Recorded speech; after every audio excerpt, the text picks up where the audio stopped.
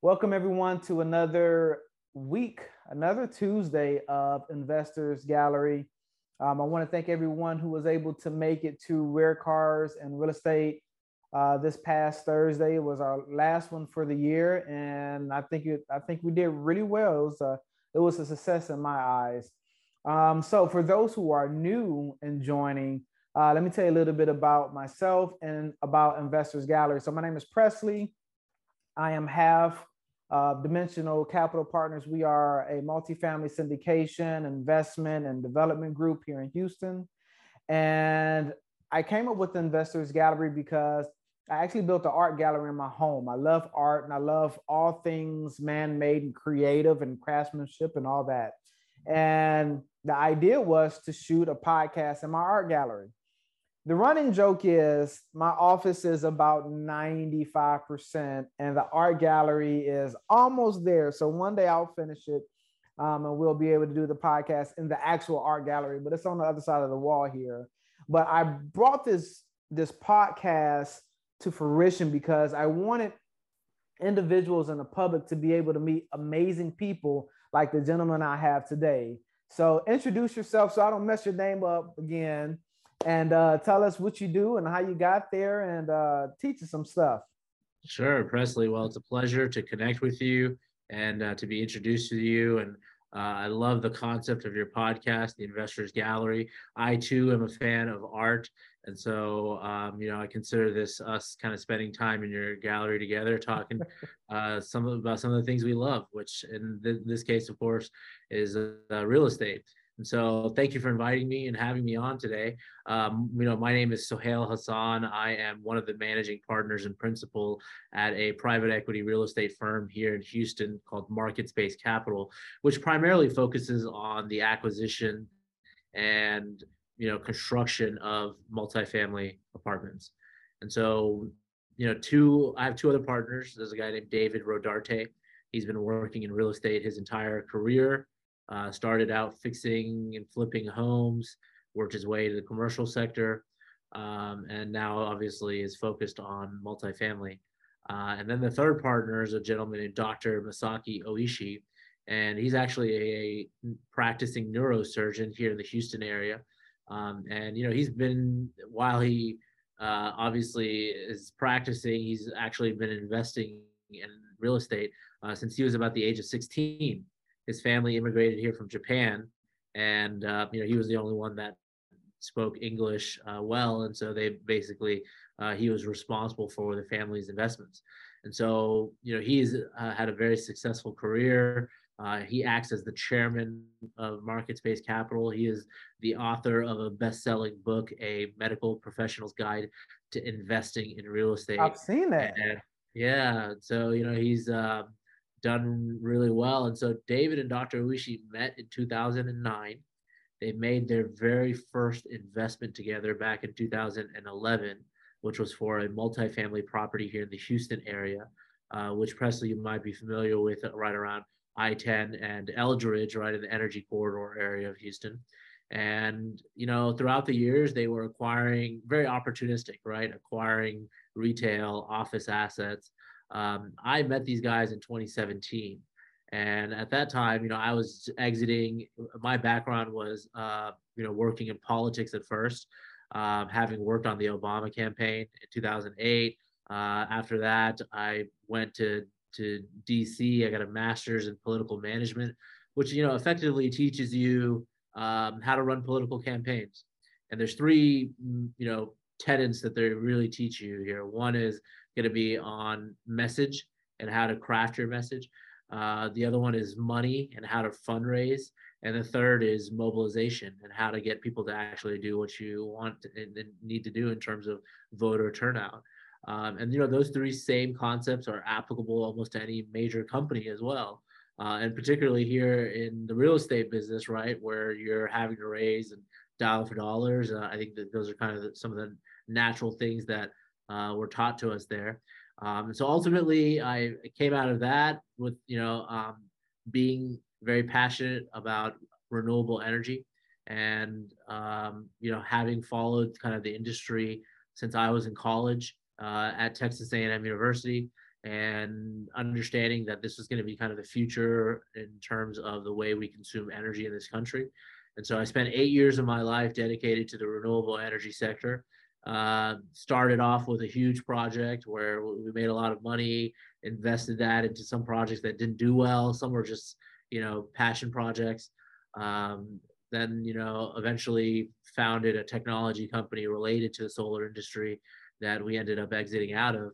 And upon that exit is when I was looking to, deploy capital into real estate investments, and I was introduced to Dr. Oishi and David, and they had already done some successful investments together, but they were doing these as individual special purpose entities. There was no concept of creating a brand or a firm and raising capital. So that's what we decided to do, and that's when Market Space Capital was truly formed. And since then we've really have grown. Again, we had at that time a focus on the retail and the office side, but right around the 2018, 2019 timeframe, we shifted and took a 100% focused approach on the multifamily asset class. And we actually, it's funny, we had 4 apartment complexes that we owned, and I'm sorry, 4 retail shopping centers that we owned, and 3 office buildings. We started exiting out of those, and the last retail shopping center we exited was in February of 2020, right before the pandemic hit. And so we were, blessed to be able to kind of get out of that those investments, because, as you may know, Presley, during the pandemic, the retail and office assets really kind of took a big hit. Big And hit. in the Houston area, we're really impacted by oil and gas. So the oil and gas market was already kind of on a downturn. So we decided not to make investments into the office asset class. So we were primarily, the office buildings we were invested in are mostly like medical office buildings and things of that nature because of Dr. Oishi's network and connections. But we never really sought to go out and buy office assets. And, I think this investment philosophy that we happened to make, months before the pandemic has been further reinforced, right? Because the multifamily asset class has been kind of one of the best performing, above, of course, retail and office, and perhaps right below industrial. So for that reason, it reinforced our thesis to just kind of double down on the multifamily sector. And so we have now kind of created 3 distinct verticals of our business, Presley. The first one, of course, is around the value add strategy, which sounds like you're very familiar with, in terms of acquiring mismanaged or neglected properties, and most importantly, understanding that their rents are below market. So, of course, we invest capital into renovating those units and then putting them back out onto the market with a modest bump in the rents, right? So we've done this now successfully, and Dr. Oishi and David started this in 2011. We've done a total of 23 of these investments, these value add investments. We've gone full cycle on 15 of those. So we've kind of created a process internally, in order to be able to kind of create an engine to source and execute on these deals. And we've been really blessed because we can, of course, I always say that part of our business is threefold. One is finding properties that we want to put our own money into, right? Ultimately, it's like our own savings that is going into this. Secondly, being able to source equity to be able to take down those deals. And then the third is being able to execute on your business plan. Like, those are the 3 major components of our operations, as you know. And on the second one of that, because of Dr. Oishi and because he's a physician, we've really developed a robust network of high net worth physicians from all across the country that are looking to deploy capital with us. So roughly about 7,000 accredited investors in our network, of which, over 700, now about over 750 have actually converted into investing with us. So with that is how we've been able to really do this. And, on the value add side of the business, we do about 4 to 6 acquisitions per year. And, our latest exit was just July 15th of this year, where we exited 624 units. that were in the NRG area of Houston, which was about a $75 million exit. So, the value add continues to be our bread and butter. And, we put a team in place. I'm very thankful for the people that dedicate their lives here every day, right, to executing on this business plan. And we've assembled a great team, some of which, of course, you've met already. But aside from that, around that 2018, 2019 timeframe, Presley, we kind of evolved to getting into the ground up development side of the business, right? Once you've had a good footing into the value add, naturally we kind of went to the ground up development, and that, was so that we can continue to provide consistent, returns to our investors that they're expecting, right? And the deals that we're looking at from a value add perspective weren't necessarily penciling out. And so ultimately, we found a site here in Houston near Pearland, but it's actually, on South Post Oak and Beltway 8. But it is a 155 unit ground up development of a garden style multifamily complex. So, simpler product, one building, 155 units, 3 floors. And basically, it's a $22 million construction cost. And this is, our first foray into getting into the development side of the business. And, really, it's a learning experience, right? There's the unknowns that you can be as prepared as possible, but market conditions, certain things happen, and you just have to be prepared to go with it. And so that project is now under construction, and units are scheduled to start coming online at the end of this year. So this will present our first kind of full, construction project where we've gone through the complete process. But along those lines, right around that 2019, 2020 timeframe, we started spending a lot of time in Dallas, and understanding that Dallas is one of the best performing real estate markets in the country. We started spending time, money, and resources there. And ultimately, we came across a site that is located directly adjacent to the Dallas Medical Center. It's called the spot at Myra Park. And, this site, not only is it directly adjacent, when I say adjacent, I mean, this site used to be a parking lot for the medical center. And we acquired it from the owners of the hospital. And so now we've been under, we looked at it. The site is right off 635 in Webb's Chapel. So, a major artery going through Dallas, 285,000 cars driving by the site every single day. So we jumped at the opportunity. We acquired the site in May of 2020. We have currently, it took us about a year to get permits and plans approved. We finally kicked off construction, and currently it is under construction. So it's 250 units. This is a core luxury asset, 5-story wrap, podium style parking garage. This is a $65 million project. And units are scheduled to start coming online between Q3 of Q4 and Q4 of next year. So those are really the two big ground up development projects. There is another site that we acquired in North Dallas that, initially it basically has like a 20-acre site with a 17,000 square foot mansion that sits on it. And so we really love the mansion, and we came up with this site plan that has, 220 units, and it incorporates the mansion there for like a leasing office and temporary stay. Ultimately, as we were kind of going through it, we were approached by D.R. Horton, who put it under contract to buy out the completed lots from us. So currently, we are expecting just to go horizontal on it, at which point we would exit, and then someone else would go vertical. So this makes up really the most of our second vertical of our business, which I mentioned to you, the ground up development. And then, of course, the final part of our business is the third vertical, which is made up of mixed use developments, right?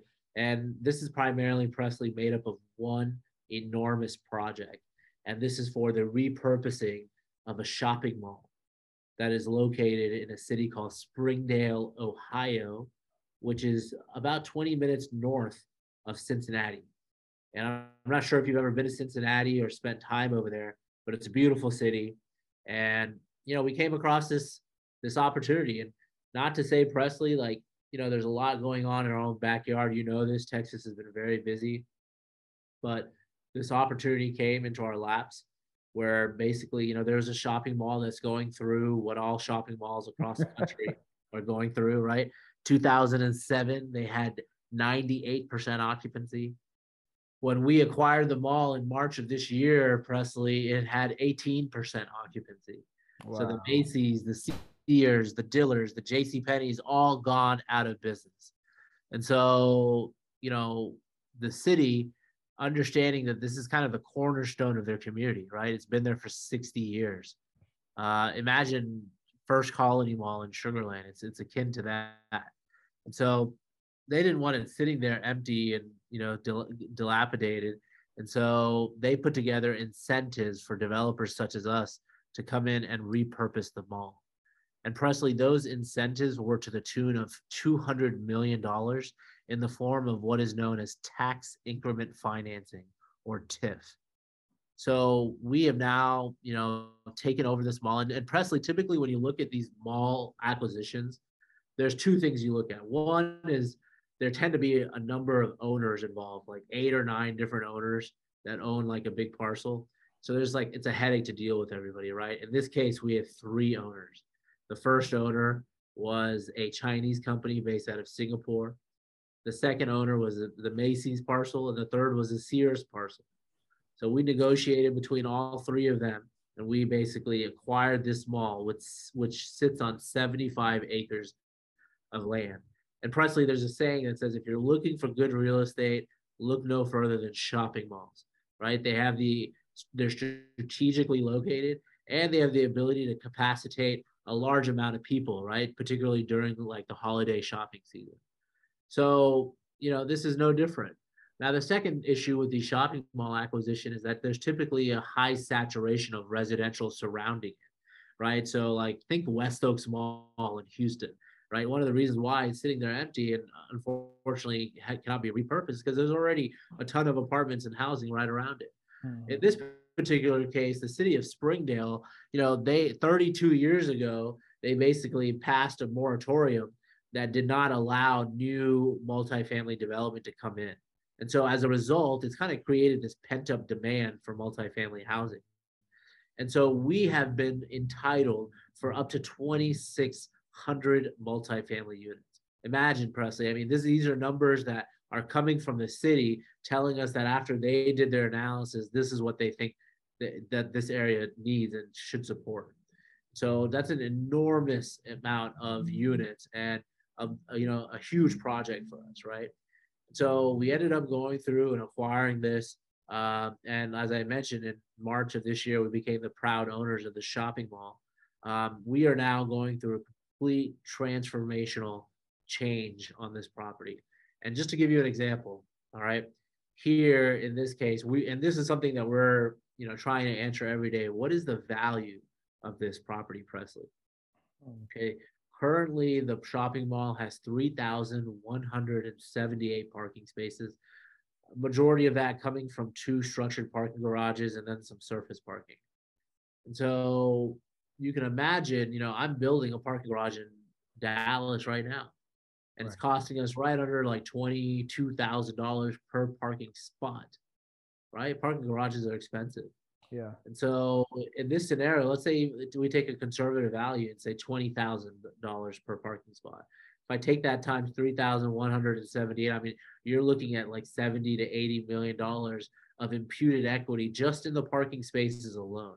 Right. Again, it's valued at 0 to an empty shopping mall, but to our development, I don't have to pay to build that. Right. So that's a huge savings to us. You got it. Okay, then let's talk about the infrastructure of the mall. I mean, this was an open shopping mall. It had a Foot Locker, Cinnabon. I mean, you could go to visit whatever you wanted up until May 15th of this year when we shut it down. And so the mall was in great shape.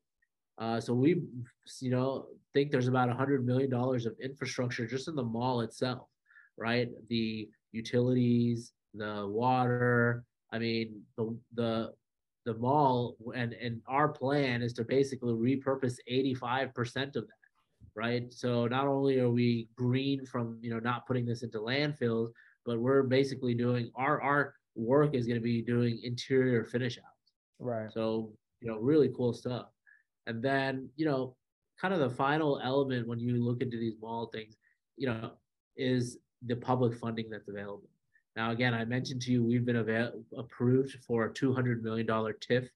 And for those of your listeners that aren't aware, basically it's, done through your property taxes, right? As you pay your property taxes, some of it's going to the city. And in this case, the city is then giving us some of those funds to repurpose it. And really, Presley, those are going to like infrastructure costs, right? To change the streets, to relocate power lines and things like that. It's not going into our pockets, it's all going to the project. Right. But those are costs that we would have otherwise wouldn't be able to pay to make this development successful. So the city knows that they have to be able to front some costs in order to make this, a not only a successful investment, but one that is paying property taxes and in turn can then generate more revenues for the city. Right. So it's kind of an investment from the city's perspective, right? But that's only the tax increment financing. There's other public grants available for that we've already qualified. New market tax credits in the form of $30 million, Ohio air quality grant, EV infrastructure, state and federal funds that are coming from there. I mean, we estimate, at a good $40 to $50 million of additional incentives that are available to us. So Presley, here we stand where, we've now come up with a total value of somewhere around $400 million for this investment.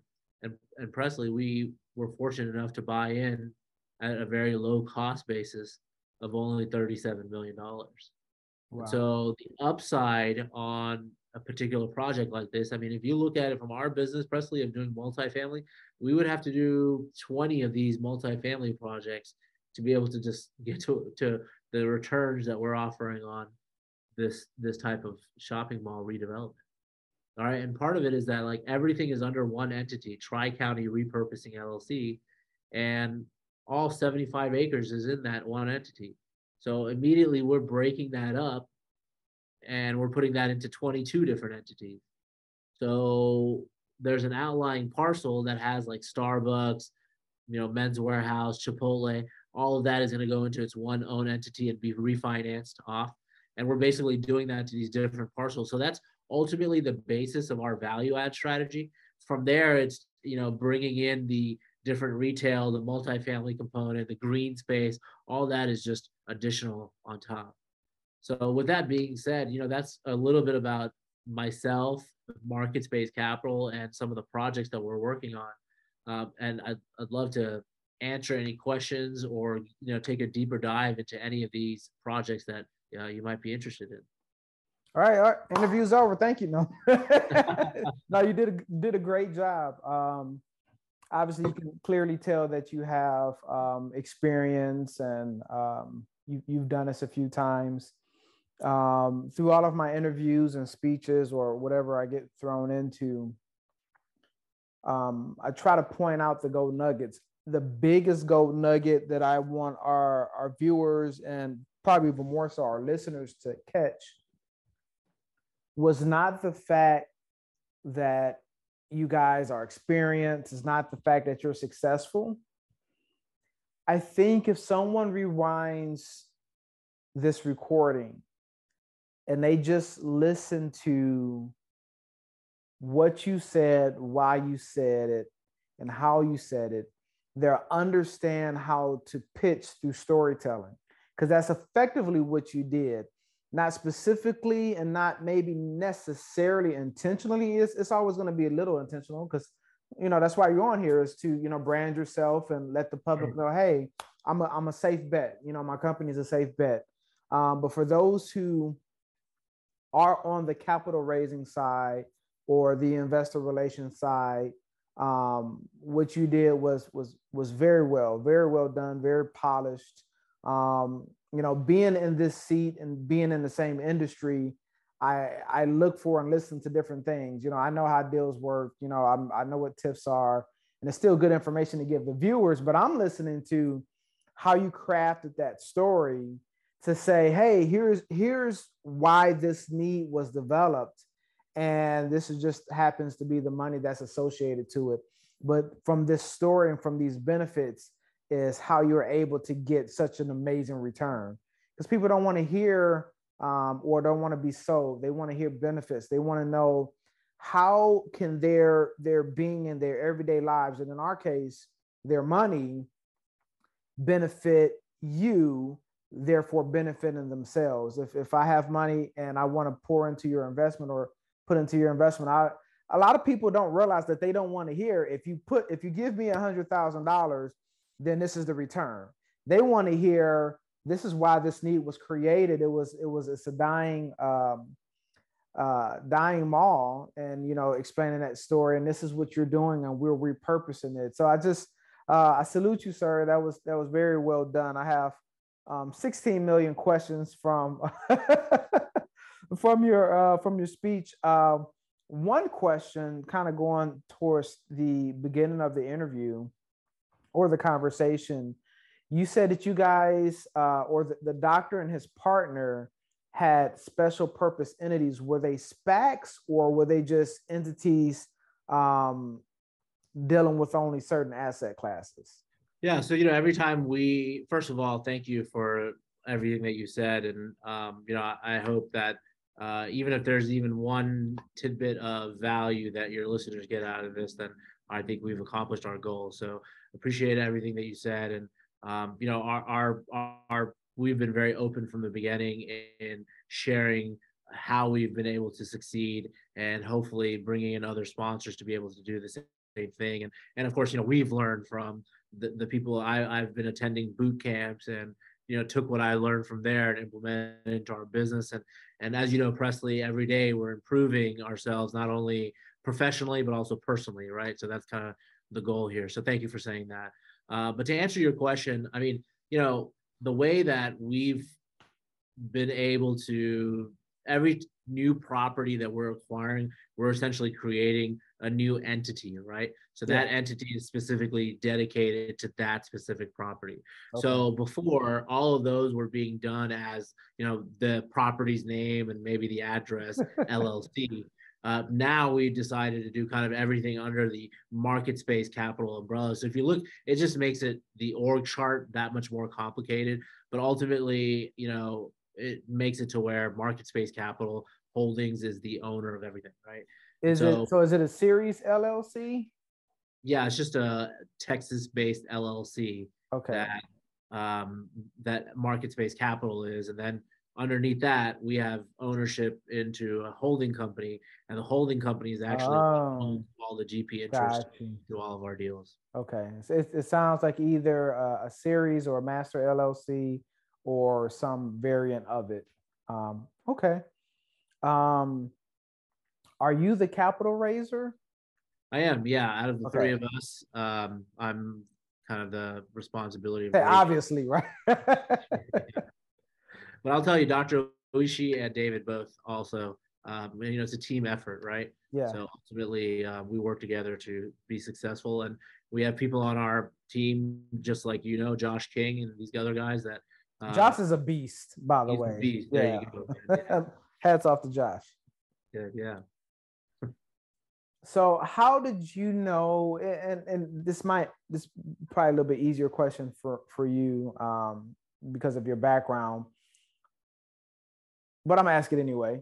How did you know that when you entered into this partnership that not only just capital raising was kind of the role that you were going to fall into? Because obviously if you're coming from a political background where, one, you have to raise capital, and two, you have to have the same amount of skill sets.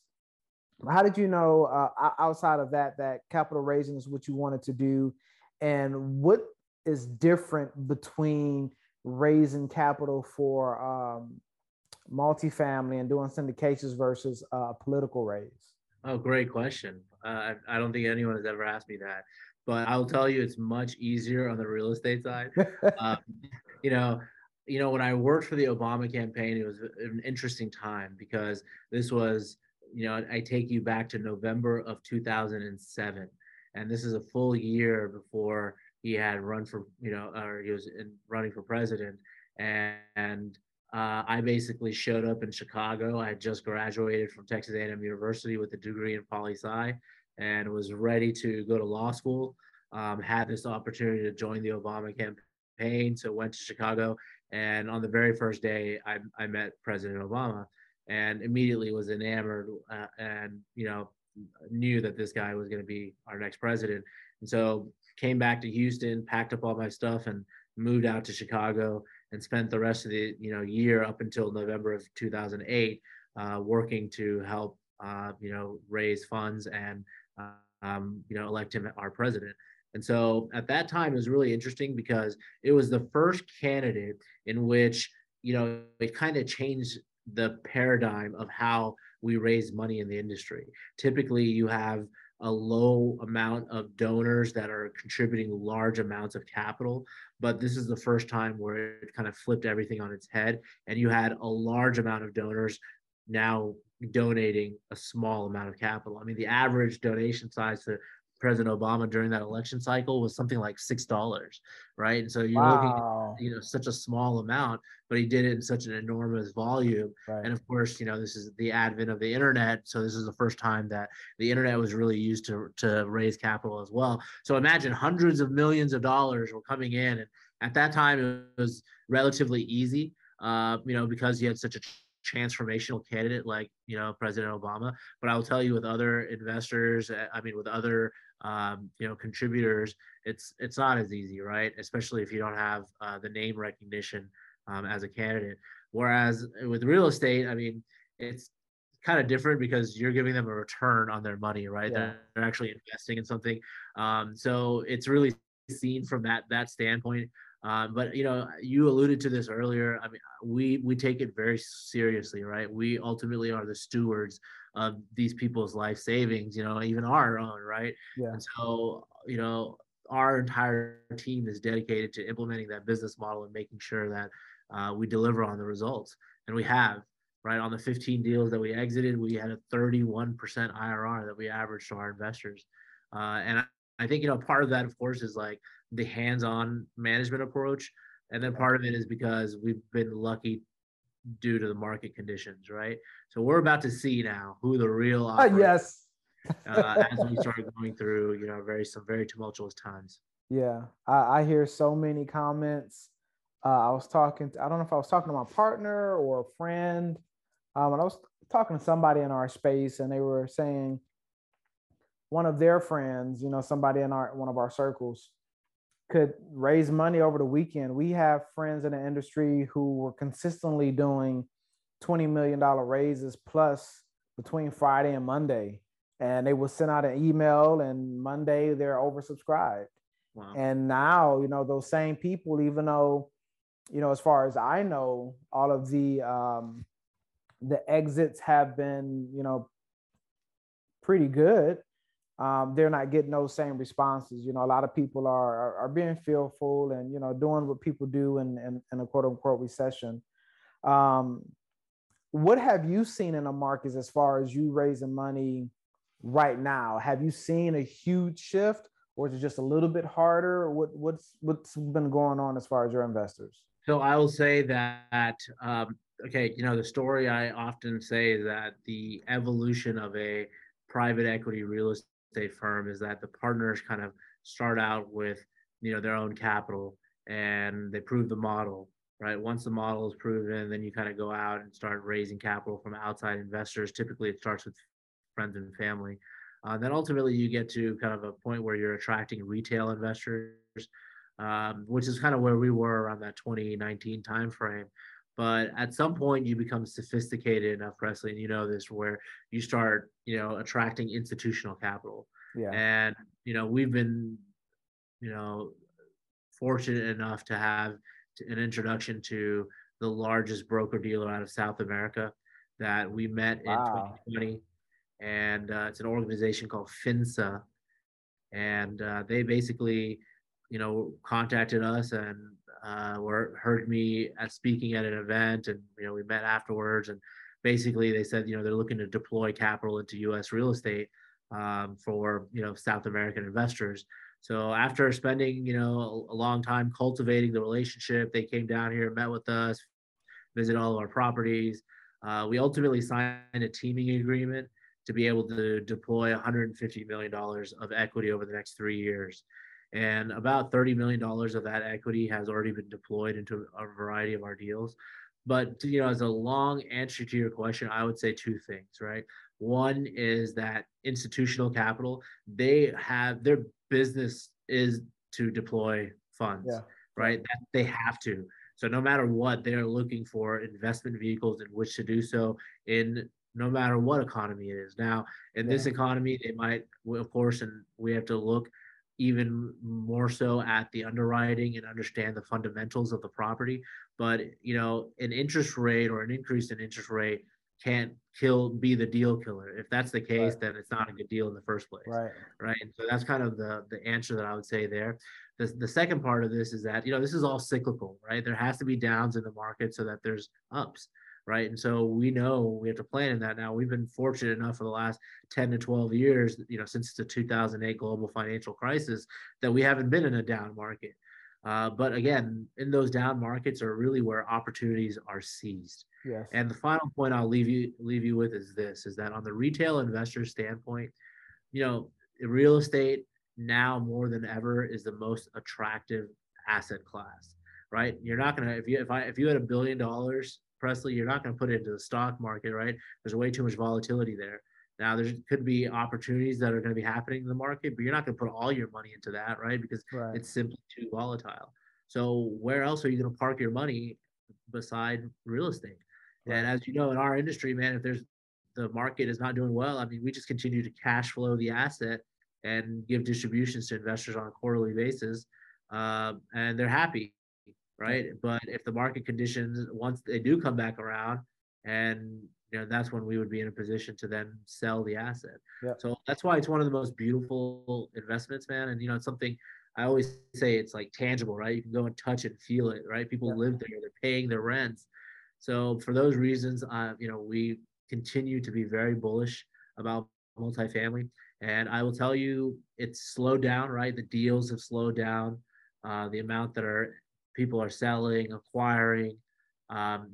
When in this latest offering that we had the webinar for this evening, it's 738 units with two properties here in the Houston area, and it's about a 27 or 26 million dollar equity raise. But even putting it out to our investors, I mean, we have about 80% of that already committed. So I would say it is slowing down from a number standpoint, but there are still investors out there, Presley, Yeah. that have to deploy capital, and they understand that it just sitting in their bank account is not even keeping up with inflation at that point, right? Right. Right. I will tell you from my experience within the last probably, I really want to say 3 weeks, 2 weeks to be safe. My deal flow has jumped exponentially.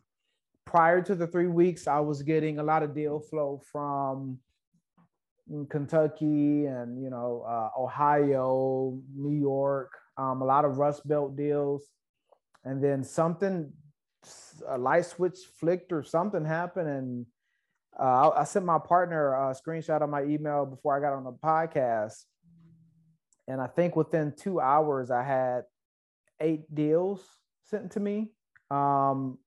Some Rust Belt deals, but Cali deals, Florida deals, some Texas deals in there, and I'm like, I don't know what happened. So I'm sure to pick up on your side as well, and it also might be that you guys are, your heads down and you're working, and not saying that we're not, but when you're working on, you have the Ohio project, the Cincinnati project, and then what you also have here currently. So yeah, you guys are kind of busy, So do you guys tend to 1031 continuously? But how does that look for you guys as far as the exit? Exactly. Yeah, we definitely want to avoid capital gains, and so we set up a 1031 structure. And not on all of our deals, like some of them. This one we are accepting 1031 exchange funds, Mm-hmm. as we are also deploying some of that capital from a previous deal that we exited. But I will tell you that the deals that we put in offers for that were turned away have now come back onto our table, and either the previous buyer fell out of contract or was not Mm-hmm. able to close. Yeah. So understand, because again, they're doing it on such razor thin margins that if there was a small fluctuation to the interest rate, it kills their deal. Yeah. And so it fell out of contract. And so when they came back to us, we offered them, another $2,000 less per door, and now they're entertaining that deal, right? So again, Yeah. it was. I think there are opportunities that are about to come up. The question really is, Presley, is in the next 6 months, is it going to get worse, right? Because it takes time for the market to react to what's happening here. Right. And we've already seen positive improvements. I mean, as you mentioned earlier, I mean, part of our job, I think, in being in these leadership positions is just educating yourself on the market. Yeah. So I dedicate the first 30 minutes or so of my day just looking into what the market is and reading different articles. And so, understanding that the measures that the Fed is taking right now are having a positive impact, and that it's finally trending back downwards, inflation that is.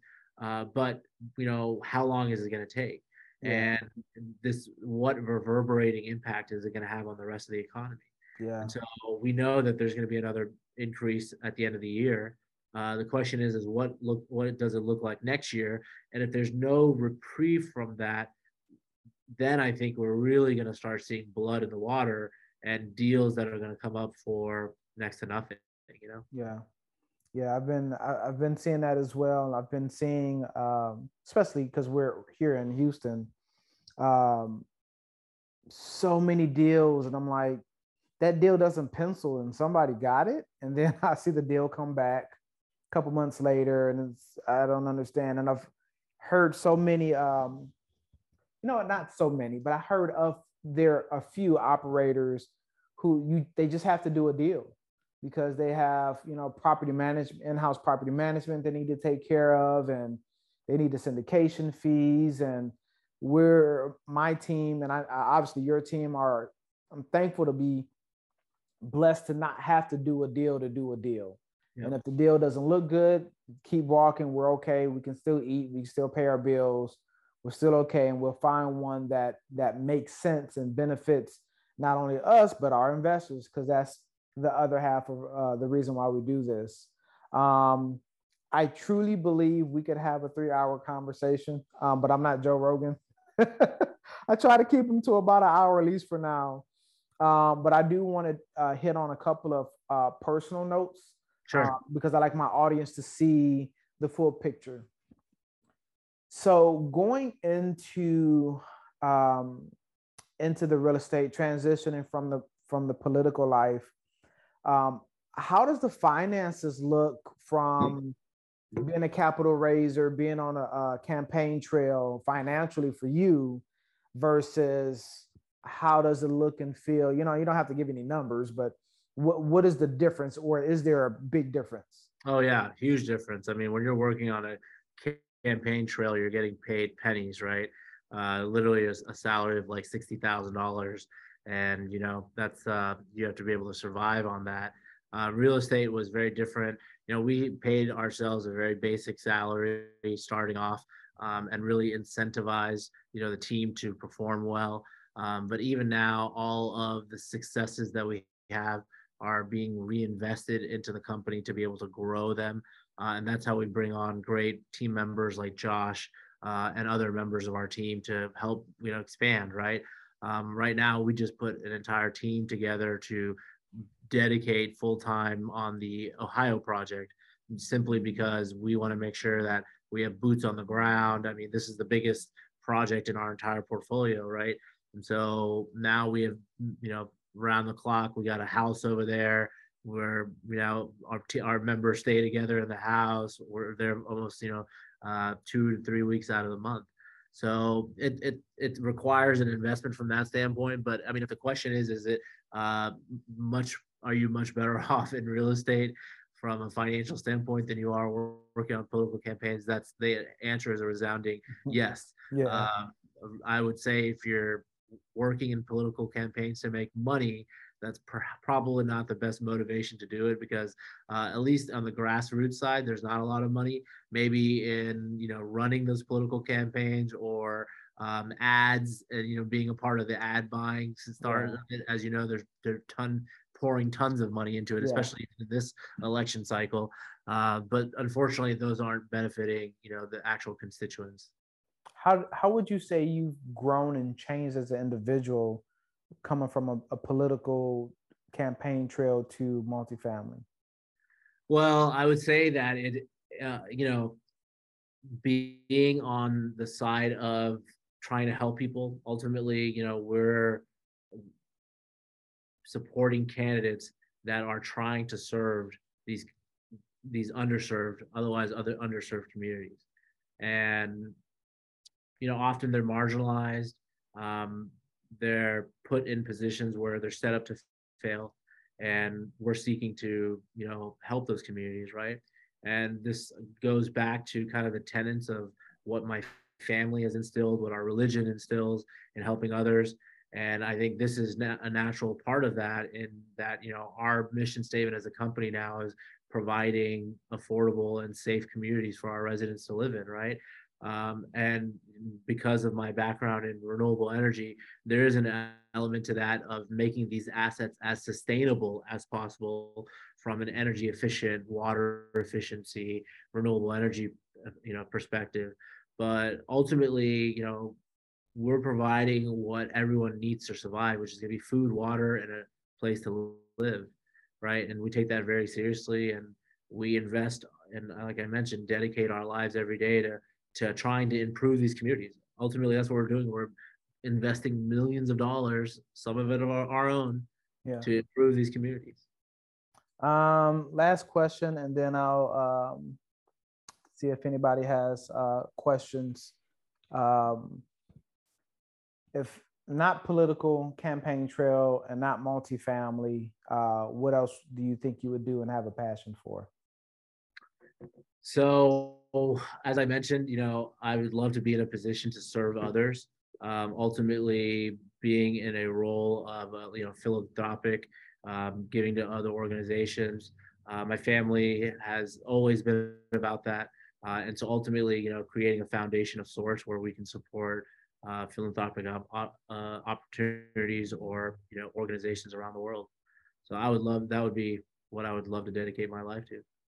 Yeah, we're gonna be best friends. I like a man with a great heart. Those I are appreciate really that, good man. friends. Thank you, I man. see I if look forward to the anybody opportunity of has. meeting you in person too. All right, so I am going to um, unmute you guys. Before we let Mr. Sohail go, Yep. anybody have any questions or comments?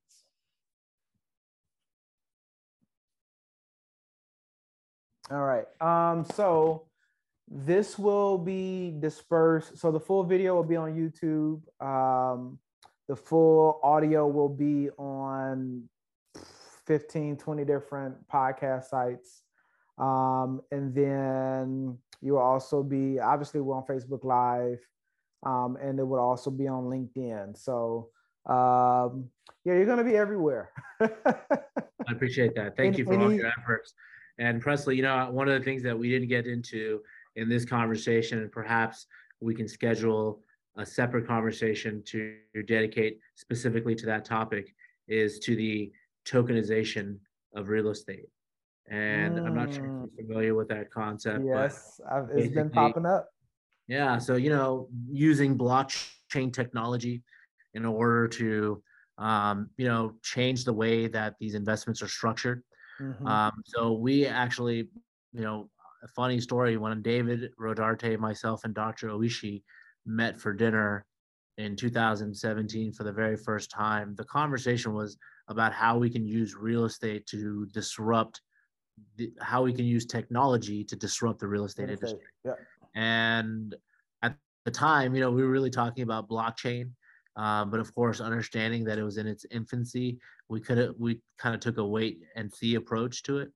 But ultimately, around 2020, we put a team together internally that was dedicated to understanding what the benefits are to implementing tokenization into a real estate investment.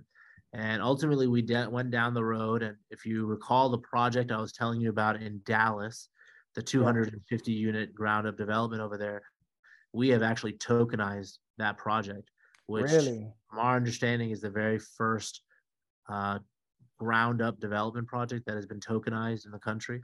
Hmm. So, these traditional methods, you would sign a subscription agreement with us and you're locked into that partnership. But you own a subscription agreement that says you own, 50,000 units of this LLC or whatever it is. Right. In this case, we would issue you 50,000 tokens. Each of these tokens use what is known as a stable coin. So one token equals $1.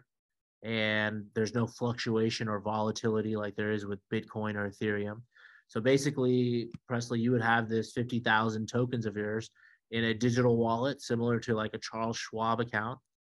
And after 12 months, the SEC says that those tokens become what are known as unrestricted. And you're allowed to now exchange and sell those tokens on a secondary market. Hmm. So what this does is in the previous scenario, in a traditional real estate investment, you're locked into that. There's no liquidity. Inherently, it's an illiquid investment. Whereas now with tokenization, that is no longer the case because after 12 months, those investors have the ability to start trading those tokens onto a secondary platform. Now, listen to this, Presley. What gets even more interesting is most retail investors in the US, they typically can't afford a minimum of a $50,000 investment. And so they're, typically not able to buy into those types of investments. Something crazy statistic like 92% of the US population wouldn't qualify to be an accredited investor, right? Because they don't meet those qualifications. But now in this scenario, you have the ability to start fractionalizing those tokens. So those 50,000 tokens you own, you put them on the secondary market, and you can say, I want to sell 5,000 of these. I want to sell 10,000 of them. Now, somebody who, not only in the US, but in Japan, in Korea, in the UK that wants to invest in US real estate, now all they have to do is they come and they buy these tokens, and now they become the owner of your LP equity into that deal. They start receiving all of the distributions now, and they start receiving all of the benefits that come with that investment from their end. So it's a beautiful thing. We have now implemented it into this first project, and perhaps as a teaser to our next interview, I'd love to come on and talk to you about kind of the cost benefit analysis that we put together in going down this route, and then take a deeper dive into the technology we're using and how we believe this is going to kind of be the way that these transactions are going to start occurring in the very near future. Awesome. I will definitely make sure that this is the first segment that gets cut and put on LinkedIn. Give the audience a way to connect with you. The general website, because obviously since this is going on the internet, somebody's going to find us in 10 years and you might have exited some things. So give us a general website where no matter what investment you're in, you can always redirect them to what's current. Sure. Yeah. If you just visit marketspacecapital.com, you'll see, not only the investments that we're offering, but a plethora of information related to everything that we do. As we do it, we're kind of writing these white papers and we're, sharing that with our community of investors. So we host, webinars. We have content that's, going out on all of the various social media platforms. So we encourage you to check out our website or follow us on any of those different, on LinkedIn or on Facebook. Awesome. Yeah, man, I can't wait for our lunch. We still doing mezza? Yeah, please let's coordinate that through Josh. Okay. I think he threw out a date, but I don't know if it was confirmed. We're But we're heading out of town, and actually, I got my team on the call as well. We're heading out of town Thursday, so we'll have Julie and Josh connect, and get our schedules figured out. Fantastic. Yep. And then I think that Josh wanted to coordinate a live networking event with you as well. Awesome. And we're sponsoring a couple of things. You're out of town for the weekend? Yeah, we're not coming back till midnight Sunday. Okay, gotcha. Excellent, man. Well, hey, what a pleasure connecting with you. Thanks again for taking the time here, and look forward to meeting you in person soon. Yeah, I'm excited. All right, see you guys later. Take care. Bye-bye. Bye.